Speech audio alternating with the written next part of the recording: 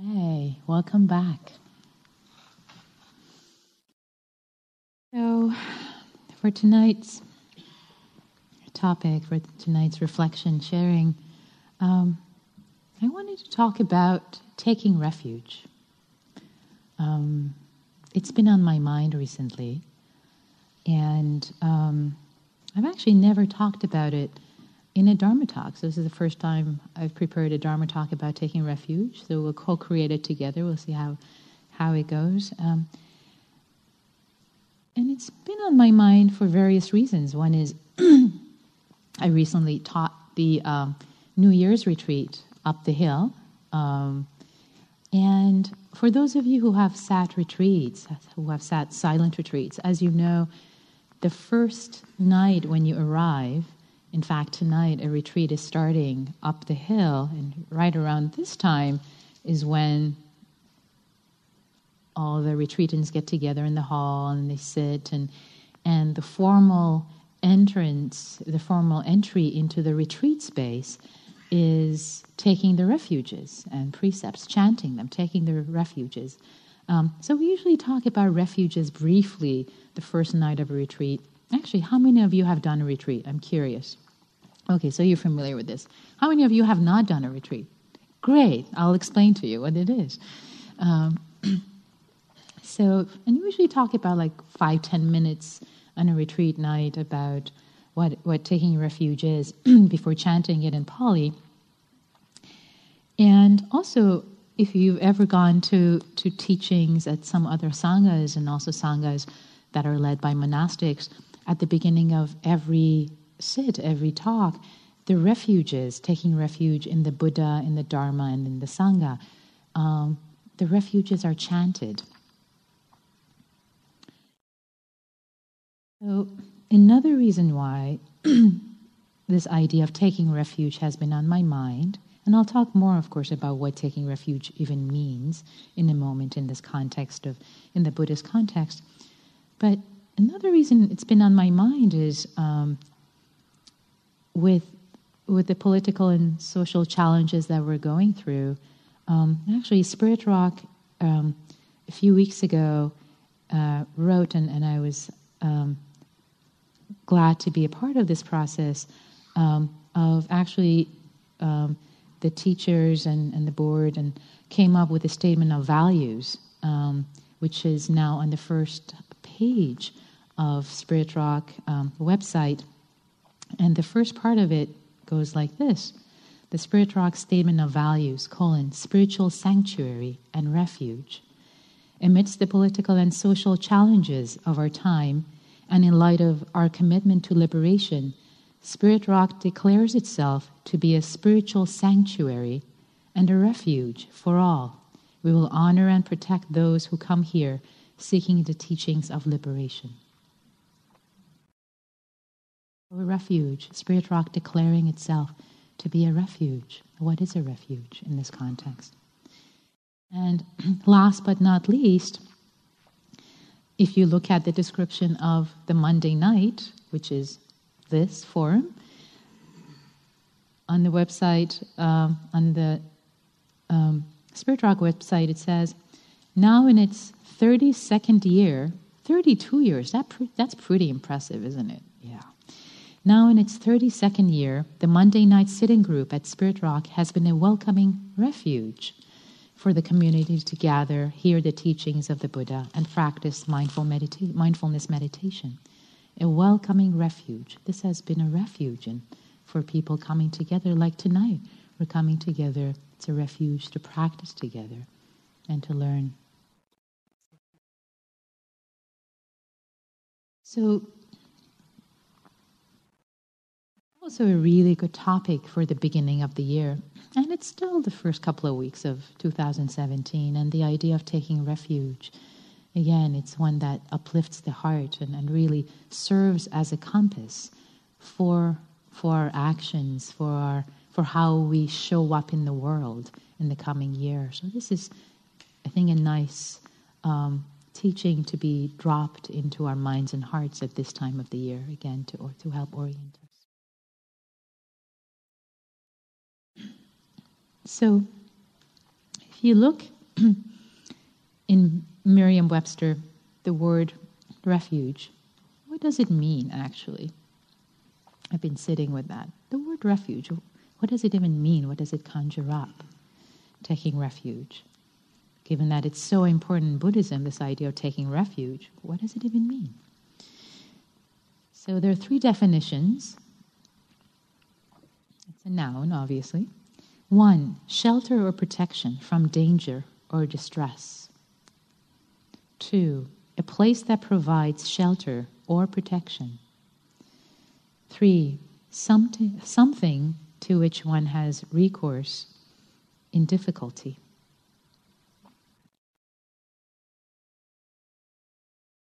So the word refuge in Pali actually is the word sarana. And I particularly like the first translation of refuge is the shelter or protection from danger or distress. And really taking refuge in the Buddha, Dharma, and Sangha are supposed to provide this shelter and this protection from danger and distress. And how is that? How has that come to be? We'll talk more about it. In the Buddhist context, taking refuge, which actually is going for refuge. So for those of you who might be familiar with the chant that goes, Buddham saranam gacchami, Dhammam saranam gacchami, Sangham saranam gacchami. Literally, it gets translated to the Buddha, for refuge I go. To the Dharma, for refuge I go. To the Sangha, for refuge I go. So just to define the terminology before I go any further, for those who might be very new to the practice, well, the word Buddha, we kind of know what the word Buddha means, right? Yeah, that's kind of clear, right? The word Dharma actually has 2 meanings. Dharma with capital D is the teachings of the Buddha. So all of the teachings on mindfulness, on compassion, on all the things that you practice and are taught here, they're part of Dharma with capital D. Dharma with small d has another meaning. It actually means the natural law, means things as they are. The natural law, the natural unfolding is the Dharma. You know, the water rolls down the hill, right? It goes down because of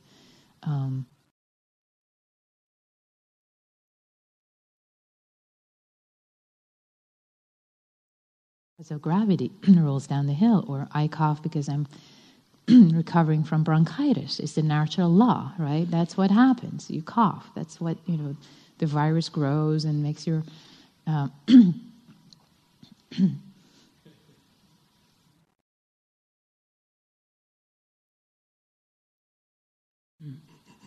and makes your throat inflamed, so you cough. It's a natural law. So that's Dharma with the small d.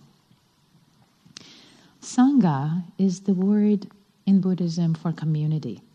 And it can also be interpreted as the monastic community and as generations of practitioners, 2,600 years who have passed the teachings of the Buddha down to us. And it can also be construed as the community, the people that you practice with. In fact, tonight, this is our Sangha. We're all part of each other's Sangha right now. We're part of each other's community. And there's also an online community right now that's watching this. So we're all part of the Sangha, practicing together, this community. So walking, literally walking to the Buddha, Dharma, Sangha for refuge, in the Buddhist context, is actually the point where one commits oneself to taking the Dharma, the Buddha's teachings, as the primary guide for one's life. Is that sense of commitment that you make, that, oh, this makes sense. Oh, I'm going to commit to this. I'm going to work with this. It can actually be a change of heart and mind as a consequence of deciding to commit oneself to practice, to commit oneself to this path of awakening and liberation. And it's often happens for us when changes in work and finances and relationships and health and society become very stressful, and we realize that we can't find lasting happiness in any of those. And we naturally search for something that does provide more safety, more security. We want to take refuge in what really gives us more freedom in our lives, in our hearts. In my case, years ago, decade and a half ago, I found the Buddhist path because my health became unreliable. I started to develop a chronic condition a long, long time ago. And I spent the first year being really sick, and nobody could figure out what was going on. And that's when I signed up for meditation courses and sat my first meditation retreat. I needed something else because nothing was really working. There was no safety, no refuge in my life. My body was falling apart. And you know, when your body falls apart, other things start falling apart too, right?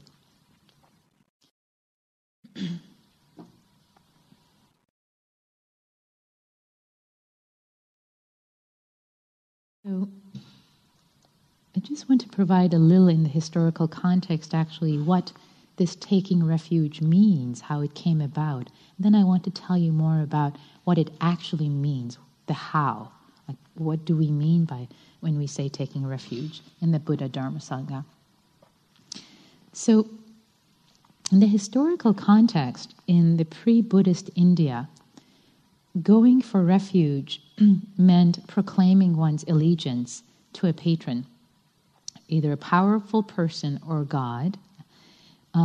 And then you would submit to the patron's directives in the hope that you would receive protection from danger in return. For example, you would proclaim your allegiance to a really powerful king, right?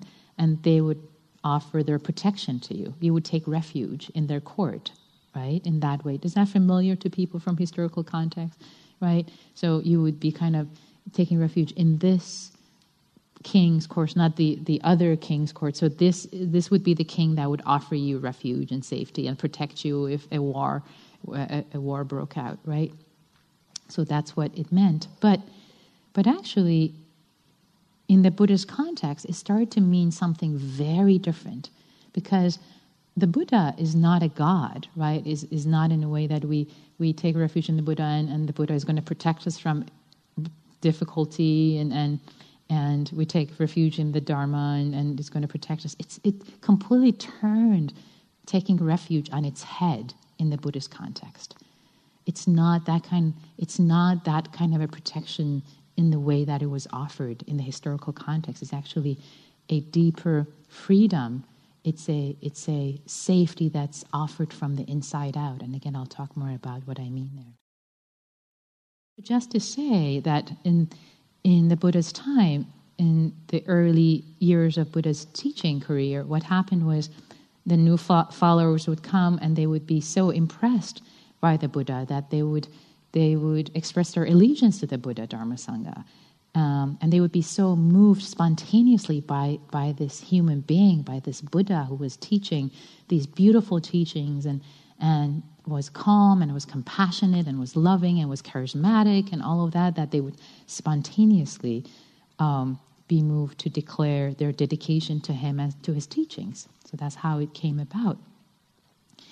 And the Buddha Dharma Sangha, by the way, are called the Triple Gem. And the reason for that also, another historical context for those who are curious, is that gems in in pre-Buddhist India, they were thought to offer protection, offer protective powers from evil, right? Gem. So that's why Buddha Dharma Sangha is called the Triple Gem.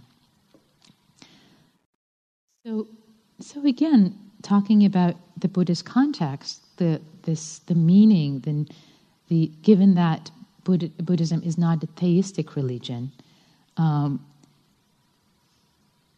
Basically, what you're being offered protection from are the grave dangers that Buddhism calls the three poisons, or the three dangers, which are greed, hatred, and delusion.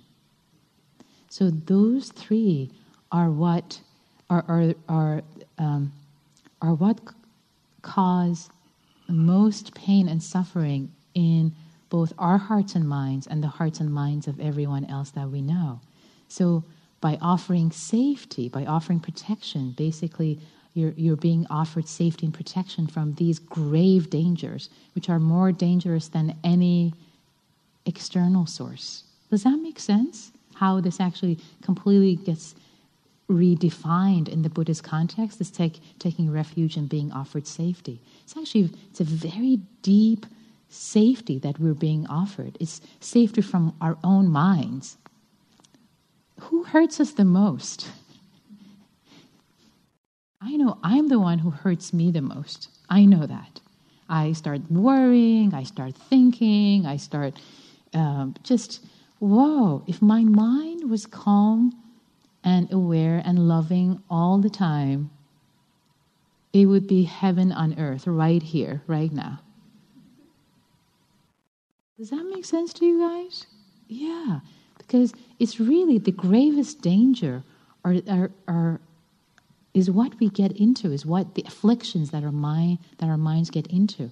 So when we offer safety, when we get safety, we're offering safety both for ourselves and the same way offering safety to others.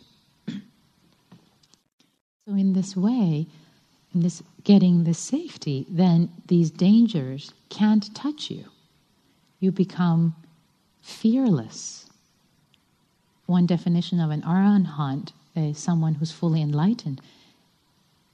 They're completely safe. They're completely safe. These dangers, these poisons can't touch them. They can't affect them. There's this feeling of ease and safety and freedom in the mind and heart all the time.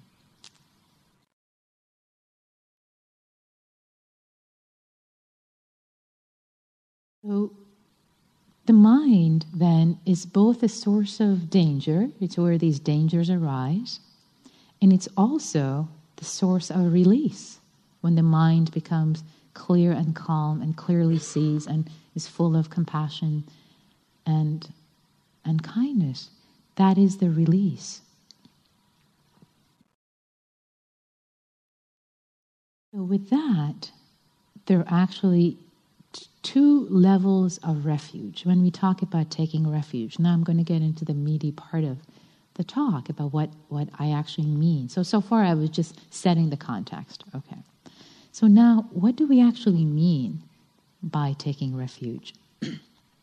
So first, let's consider that there is external refuge and internal refuge.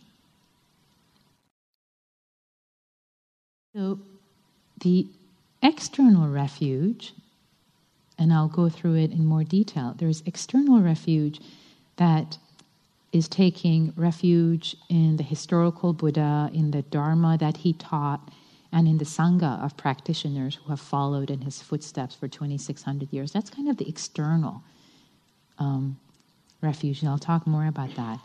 And then there is the internal refuge that we take in our minds and hearts. And actually, the external refuge can be a scaffold, can support for the internal refuge, this internal release, this internal safety, which is even more profound, because the external one is just the form, right? Is the form really, is the form in the world, but it's really this internal one that has the potential to offer ease and release. They're both important because the external one supports the internal one. So the reason why the external is also important, I don't want to talk the external one down too much, is because it's difficult to rely completely on yourself, right? You can't completely have this internal refuge and completely rely on yourself. You need the external you need the external teachings, the Sangha, etc., to help support you on this path. So now let me talk about what does the external and the internal actually mean. Excuse me.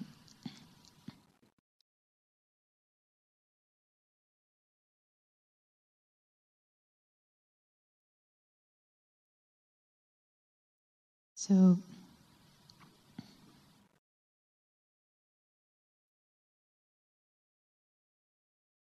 in the last days of Buddha's life, he said, you should live being your own refuge, with no one else as your refuge. You should live with the Dharma as your refuge, with no other refuge. Okay, so that's, for those logicians amongst you, that seems kind of contradictory, right? Because first he's saying you should live being your own refuge with no one else as your refuge, just yourself, nothing else. And then the next sentence, he's saying you should live with the Dharma as your refuge, with nothing else as your refuge. Wait, a moment ago you just said me as my refuge with nothing else. So A not B, and now you're saying B not A. So how to reconcile that? It's interesting, isn't it? So it can only make sense if A and B are one and the same, right? If taking refuge in yourself is the same as Dharma, is the same as, so the Dharma is what the teachings, the way things are, it actually becomes, it expresses itself in yourself, in who you are. So now I'll go through both internal and external for each of these, for each of the refuges, and we'll explore them a little together. So with taking refuge in the Buddha, so taking external refuge in the Buddha, bringing to mind that a human being, just like you and me, he was a human being. He wasn't a god. He wasn't, even in Buddhist cosmology, he was a human being, just like you. He walked, he talked, just like any of us. So just like any of us, he woke up. He became free. He became liberated. He really achieved the ultimate freedom of the mind and heart and was able to share it with others. And that, when I think about that, actually that's uplifting to me because it's not supernatural. It's very human. It's very simple. It's right here.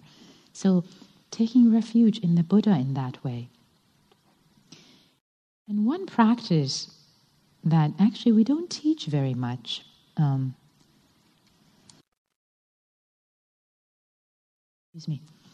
the practice is called Recollections of the Buddha, the 9 qualities of the Buddha. It's called Buddhanusati.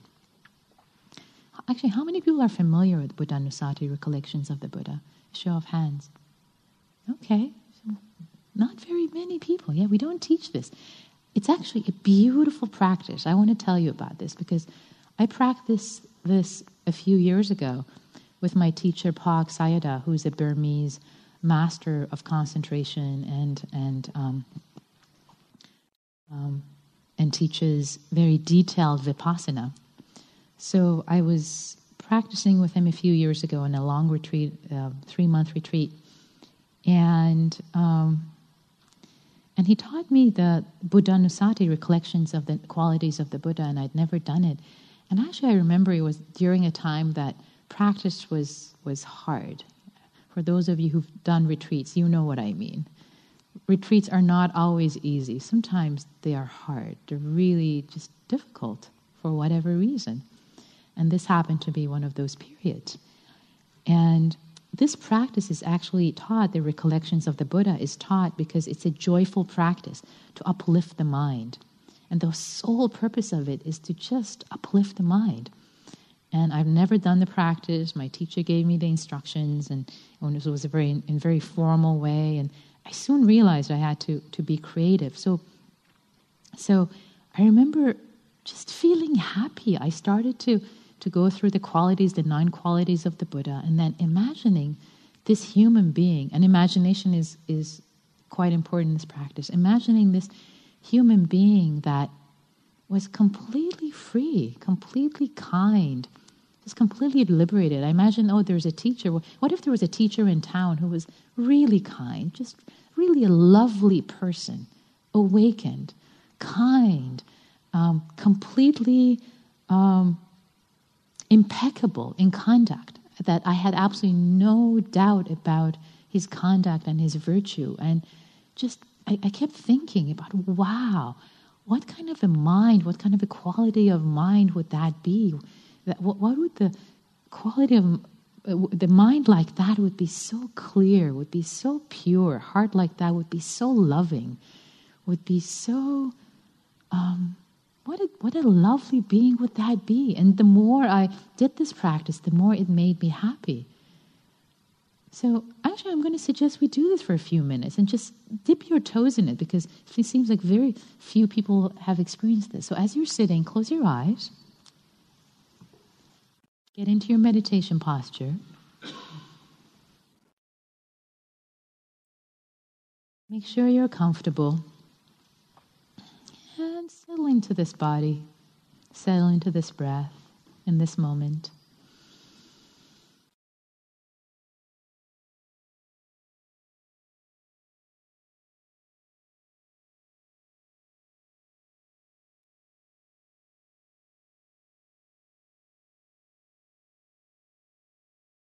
Now, however it works for you, bring up to mind the Buddha, a human being, not so far off, as if he were alive in this room, he would just be another human being that you know.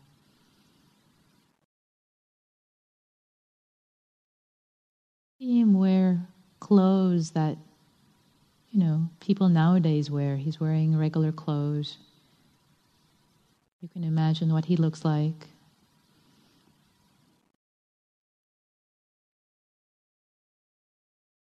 Maybe he looks like someone that you really, really respect.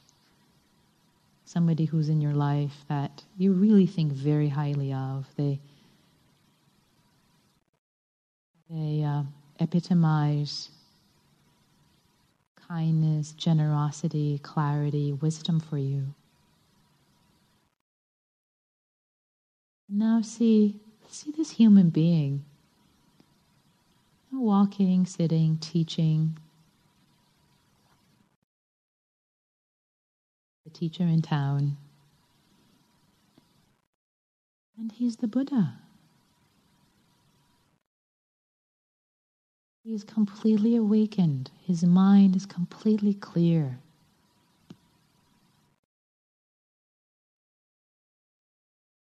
Pure awareness, light. He's really kind, deeply kind, generous. When you see him, when you're in his presence,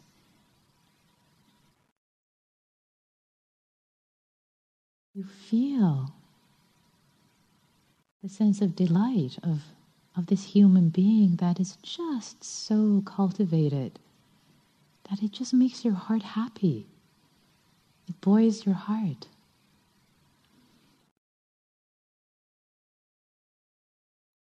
You can completely trust this human being, his conduct, his speech. He speaks kindly. He speaks with wisdom.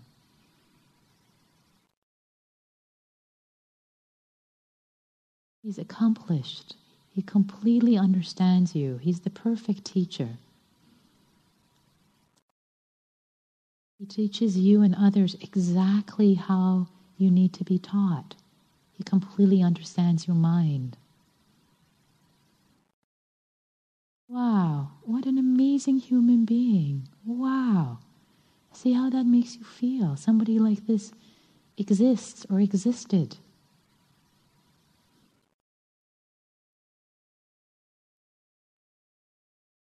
Really letting yourself imagine and delight in the purity of their mind and heart. Let it uplift you.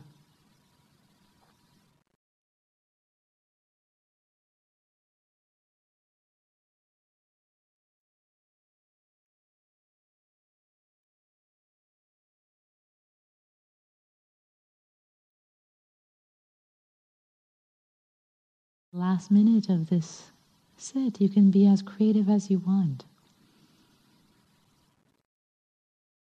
Any particular aspects of the Buddha, whether it's kindness, generosity, compassion, to really let your heart rest in, let your heart delight in that possibility.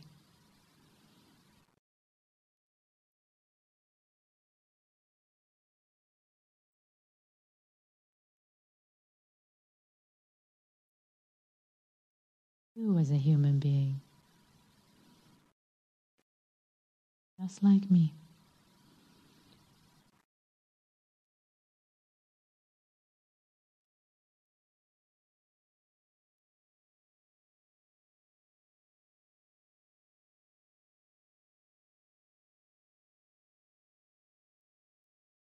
I invite you to open your eyes and come back to the room.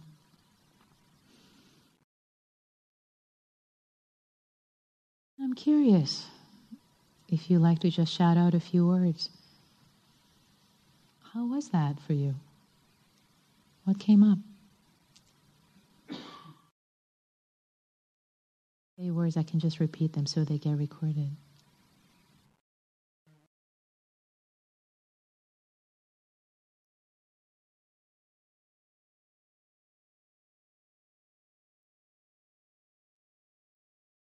Compassion. Compassion came up for you. Thank you. Lovely. Serenity. Lovely. Thank you. Grace. Lovely. Grace came up. Thank you. Patience. Thank you. Inspiration. Lovely. Thank you.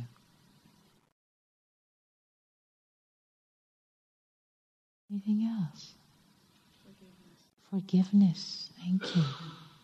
Thank you.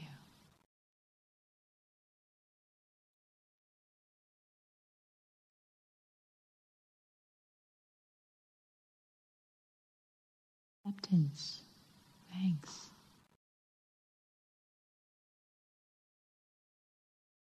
So this is a very brief taste of this practice that can really be developed, and the longer you do it, actually, the more it's like a fire that you start at first. It's a smart fire. You really have to fan it, and then you start to really feel it, and it brings delight and joy and all these lovely qualities in our own hearts and mind when we try to imagine and tap into another human beings that had those. So I wanted to offer this as an external way to take refuge in the Buddha. And your mileage might vary, but I know that this practice has really worked for me. And today, as I was contemplating giving this talk, I sat and again I brought to mind the qualities of the Buddha, and I found my heart being joyous. A moment ago I was anxious, and it just a sense of peace and happiness and smile came on my face. Of course, I've done this practice for a long time, so I can go back to that, the fire. But I invite you to practice with it if this was something that in these few minutes worked for you. So the internal refuge in the Buddha is taking refuge in our capacity to experience those qualities, to trust in your inner goodness, to take refuge that I can wake up. Yes, you can wake up. It's not reserved for special people.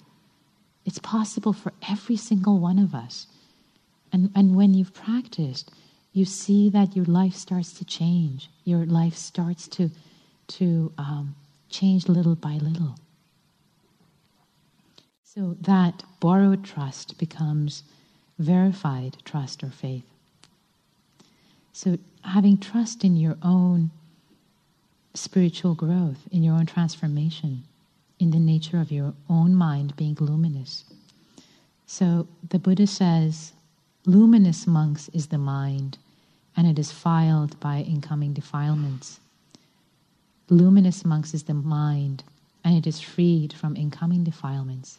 So having trust that your mind is luminous in its natural state, and it's the defilements, greed, ill will, hatred, delusion, is what creates the difficulties, the rub in our heart and in our mind. Another way that I like to also think about this taking refuge in the Buddha is a deep trust in goodness. And I'd like to share with you something from Albert Einstein. I think it's relevant. He says, the most important question you can ever ask is if the world is a friendly place. For if we decide that the universe is an unfriendly place, then we will use our technology, our scientific discoveries, and our natural resources to achieve safety and power by creating bigger walls to keep out the unfriendliness and bigger weapons to destroy all that which is unfriendly. And I believe that we are getting to that place where technology is powerful enough that we may either completely isolate or destroy ourselves as well in this process. If we decide that the universe is neither friendly nor unfriendly, and that God is essentially playing dice with the universe, then we are simply victims to the random toss of the dice, and our lives have no real meaning or purpose. But if we decide that the universe is a friendly place, then we will use our technology, our scientific discoveries, and our natural resources to create tools and models for understanding that universe. Because power and safety will come through understanding its workings and its motives.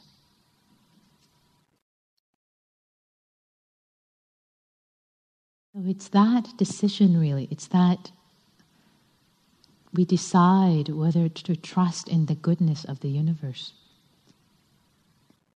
That goodness, that potential for goodness, that potential for awakening is similar thing to what Einstein is talking about.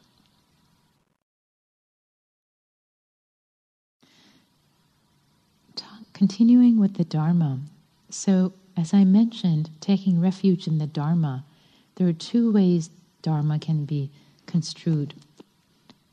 Dharma with a capital D is the teachings of the Buddha. So taking refuge in the teachings, externally, that means practicing, trusting in the practice, trusting in mindfulness, trusting in sila, samadhi, panya, in external action.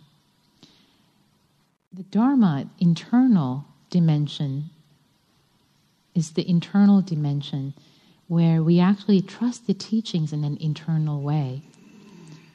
So, trusting the moment, for example, if you're sitting and there are a lot of worries coming up for the future, doing this, doing that, a lot of worry, a lot of concerns that we live with, trusting in the Dharma can mean trusting in the moment, just allowing the moment, opening up to the moment. And there's an internal harmony that can arise when we trust the Dharma of the moment that arises. I'd like to share a poem by Hogan Bayes called In This Passing Moment. I'm going to invite you to close your eyes and let it wash over you, actually. It's about taking refuge in the Dharma, but in an internal way. See if you can find yourself in this poem. In the presence of Sangha, in the light of Dharma, in oneness with Buddha, may my path to complete enlightenment benefit everyone. In this passing moment, karma ripens, and all things come to be. I vow to choose what is. If there is cost, I choose to pay. If there is need, I choose to give. If there is pain, I choose to feel. If there is sorrow, I choose to grieve. When burning, I choose heat. When calm, I choose peace. When starving, I choose hunger. When happy, I choose joy. Whom I encounter, I choose to meet. What I shoulder, I choose to bear. When it is my death, I choose to die. Where this takes me, I choose to go. Being with what is, I respond to what is. This life is as real as a dream, the one who knows it cannot be found, and truth is not a thing. Therefore I vow to choose this Dharma entrance gate. May all Buddhas and wise ones help me live this vow. So I think this poem touches what prose cannot touch. Is trusting, is taking refuge in the Dharma of whatever is arising in the moment in an internal way. Trusting the unfolding, trusting both the teachings and it's a path of non-resistance. It's a path of non-resistance. So I'll say more. I'll talk about Sangha, and then I'll come back to this and put them together. So taking refuge in Sangha, the external refuge is taking refuge in wise friends, and the internal Sangha is trusting in the capacity for goodness, for our kindness, compassion, and generosity. So taking inner refuge in Sangha is basically having confidence in our own inner capacity for goodness, even when it may not be evident.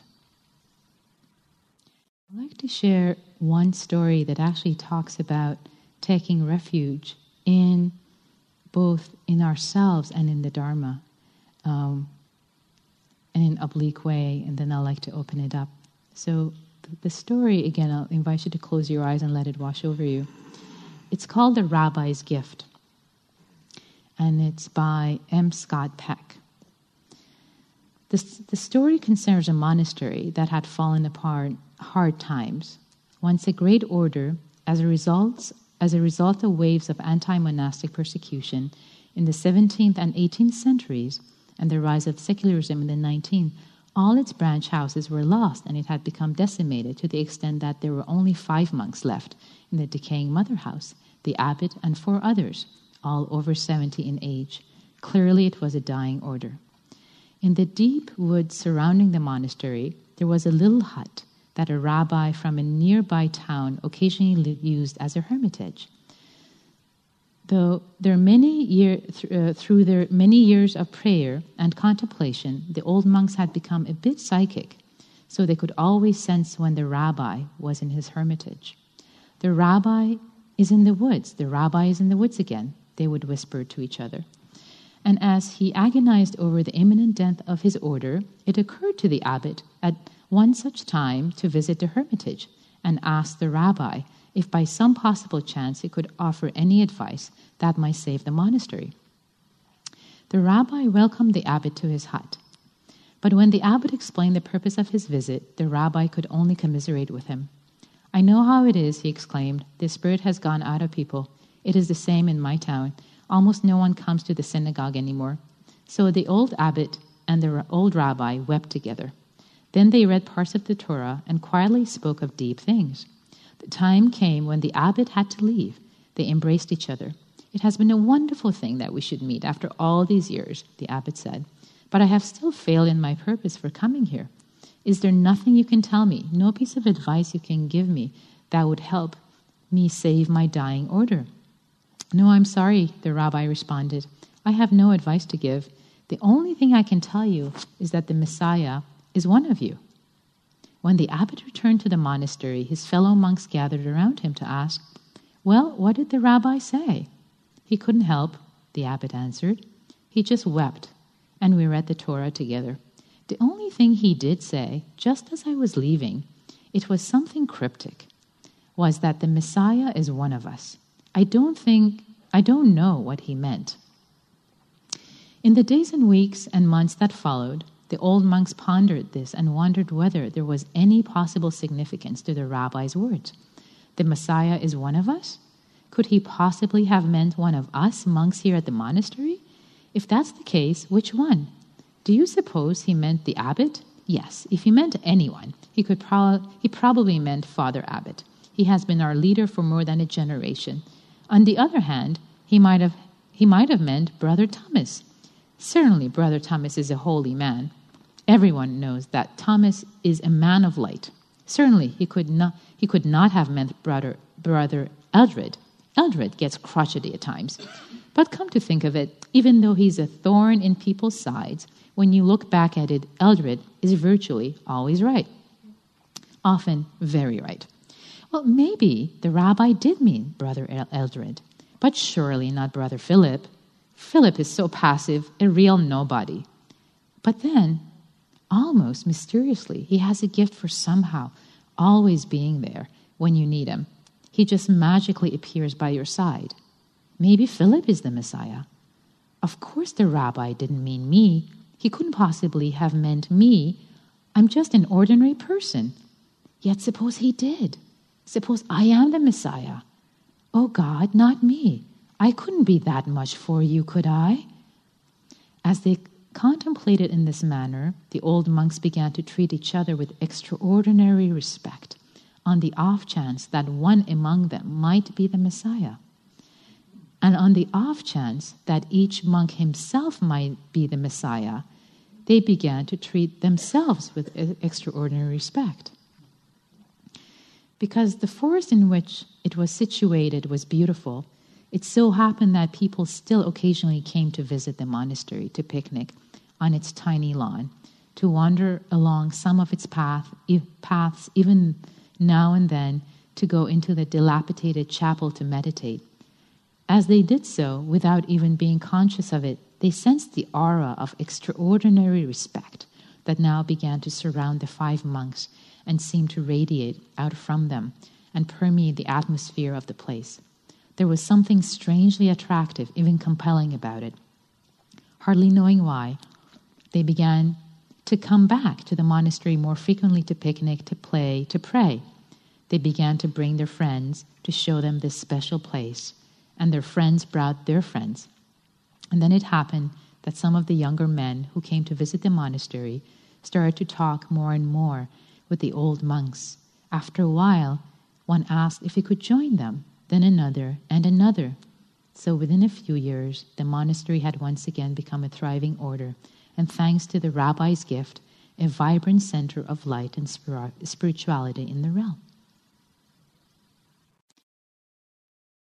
So to me, that's the story of taking refuge in yourself as the Buddha and in your Sangha. And I love how the rabbi obliquely made them take refuge in themselves, in the possibility that they're the Messiah, and in each other's goodness, and this kindness, this generosity, this aura of grace came up and came about. So what if you were the Messiah or the Buddha, and you treated yourself as that, and you treated the people in your life as if they were the Buddha, seeing the Buddha inside them? So that would be taking refuge in your Sangha with the people who share your life with you. So with that, I'd like to stop, and I would like to actually invite you now in a moment to get into groups of 2 or 3 for just a few minutes. Then it would be lovely to hear from you. How do you take refuge? How does that speak to you? If there was one way, if there was one choice you could take, if it could be either a complete reorientation of your life,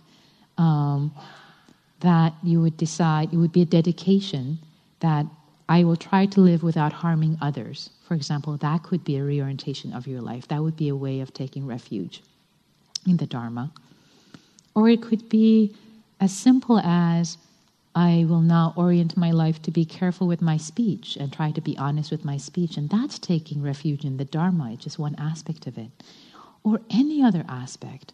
How does taking refuge speak to you? And if it doesn't, that's perfectly fine too. You can turn to your partner and say, it doesn't speak to me at all. What's this refuge thing? I don't get it. What is she talking about? That's perfectly fine. It's the truth of the moment. So be exactly where you are. So let's just take a few minutes just to share. So please turn to your partner, groups of 2 or 3.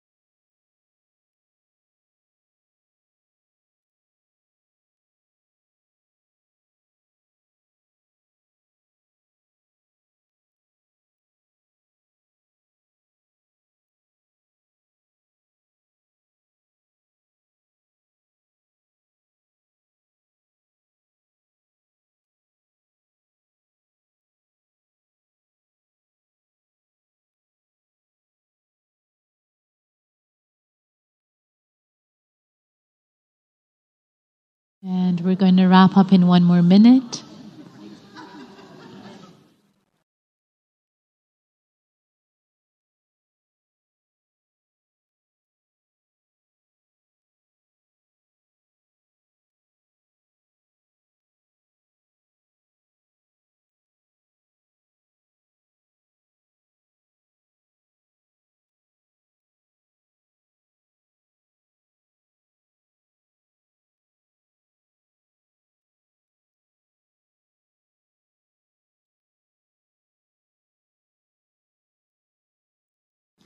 So thank your partners, and let's come back to the big group.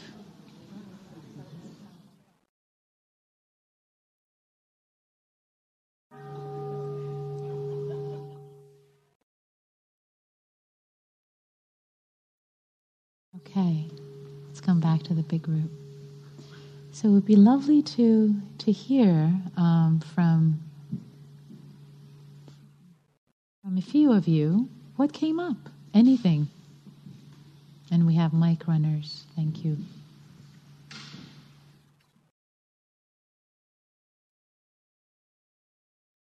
Yeah, please, right there. Actually, hold on 1 second, because it's being recorded and broadcast. I don't think it's on. Is it on?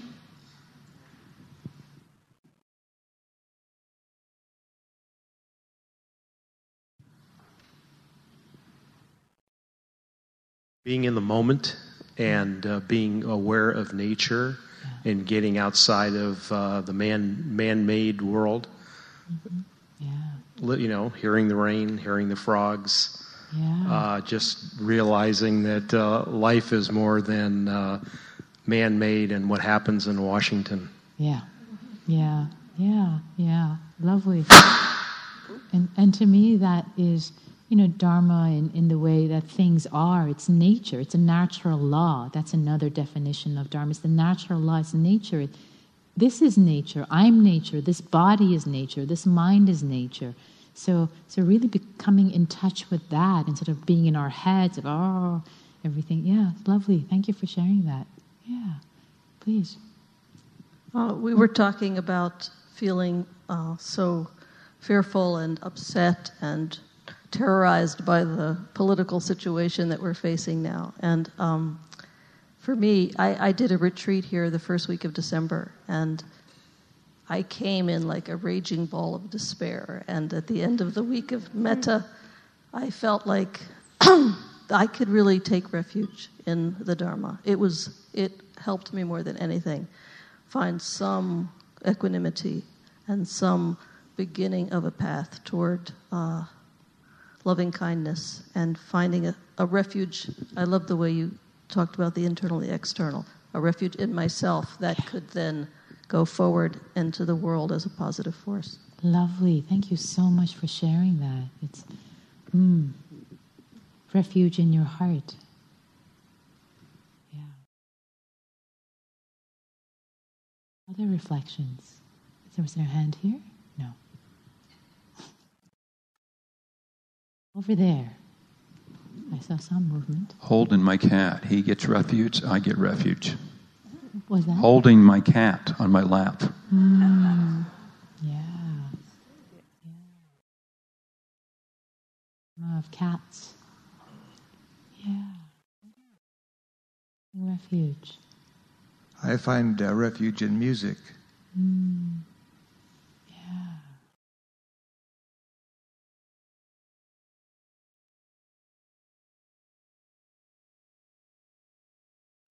Came up for you.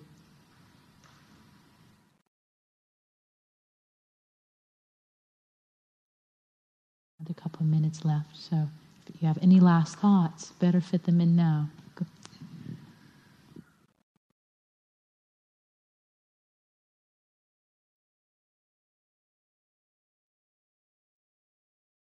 Neighbor and I found ourselves wondering about delusion as one of the poisons that you mentioned, and it seemed like a different category than the other two, hatred and greed. Yeah. What is delusion? What is delusion, and how does it? In the minute that we have left. So it's interesting. So delusion is also thought of as confusion or ignorance or not knowing any better. I think that's so, not knowing any better. So let's think of it this way: if we knew better, if we didn't have ignorance, if we weren't deluded, then we wouldn't hurt others. We wouldn't hurt ourselves, right? So it's due to that ignorance or the dust in our eyes, which is also words from the sutta. If you had clear vision, if you could see the repercussions of every action you do in the world and how it affects everyone. And if you had clear vision and you could see what you say and how it lands and how it really hurts someone, you would never say anything unkind. So it's that confusion, that delusion, that ignorance, that not clear seeing, that veil in front of our eyes that causes us to have greed, to want, which hurts us and hurts everyone, and to have hatred, which guess who it hurts first and foremost. So that's a 1-minute Dharma talk on what delusion is. If you got just one thing tonight, that's what delusion is. So anyway, so I hope this talk, this improvised talk, has been of some use about the value and really the way that taking refuge, as it was beautifully shared in the audience, with the difficulty, with the tumultuousness of our national landscape, just having a refuge for your heart to have peace and ease and clarity and find strength to be both a place to provide safety for yourself and to then provide safety for others. Because we don't do this practice just for ourselves, we do it for everyone whose our lives come in contact with in any way. So with that, let's dedicate the practice of our meeting tonight and our practice together. So may the fruits of our practice together tonight, both sitting, listening, sharing, considering and reflecting on taking refuge, let it be a cause and condition for safety, for liberation, for ourselves and all beings everywhere. May all beings be happy. May all beings be free.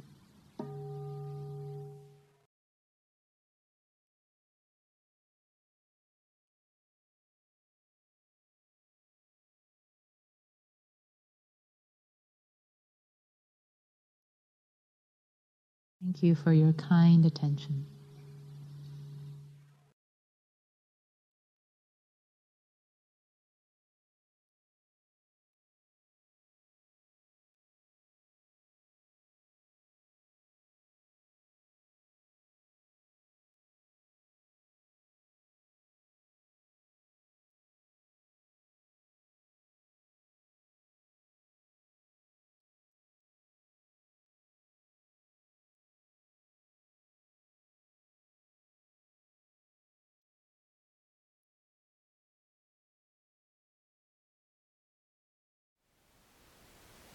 Thank you for listening.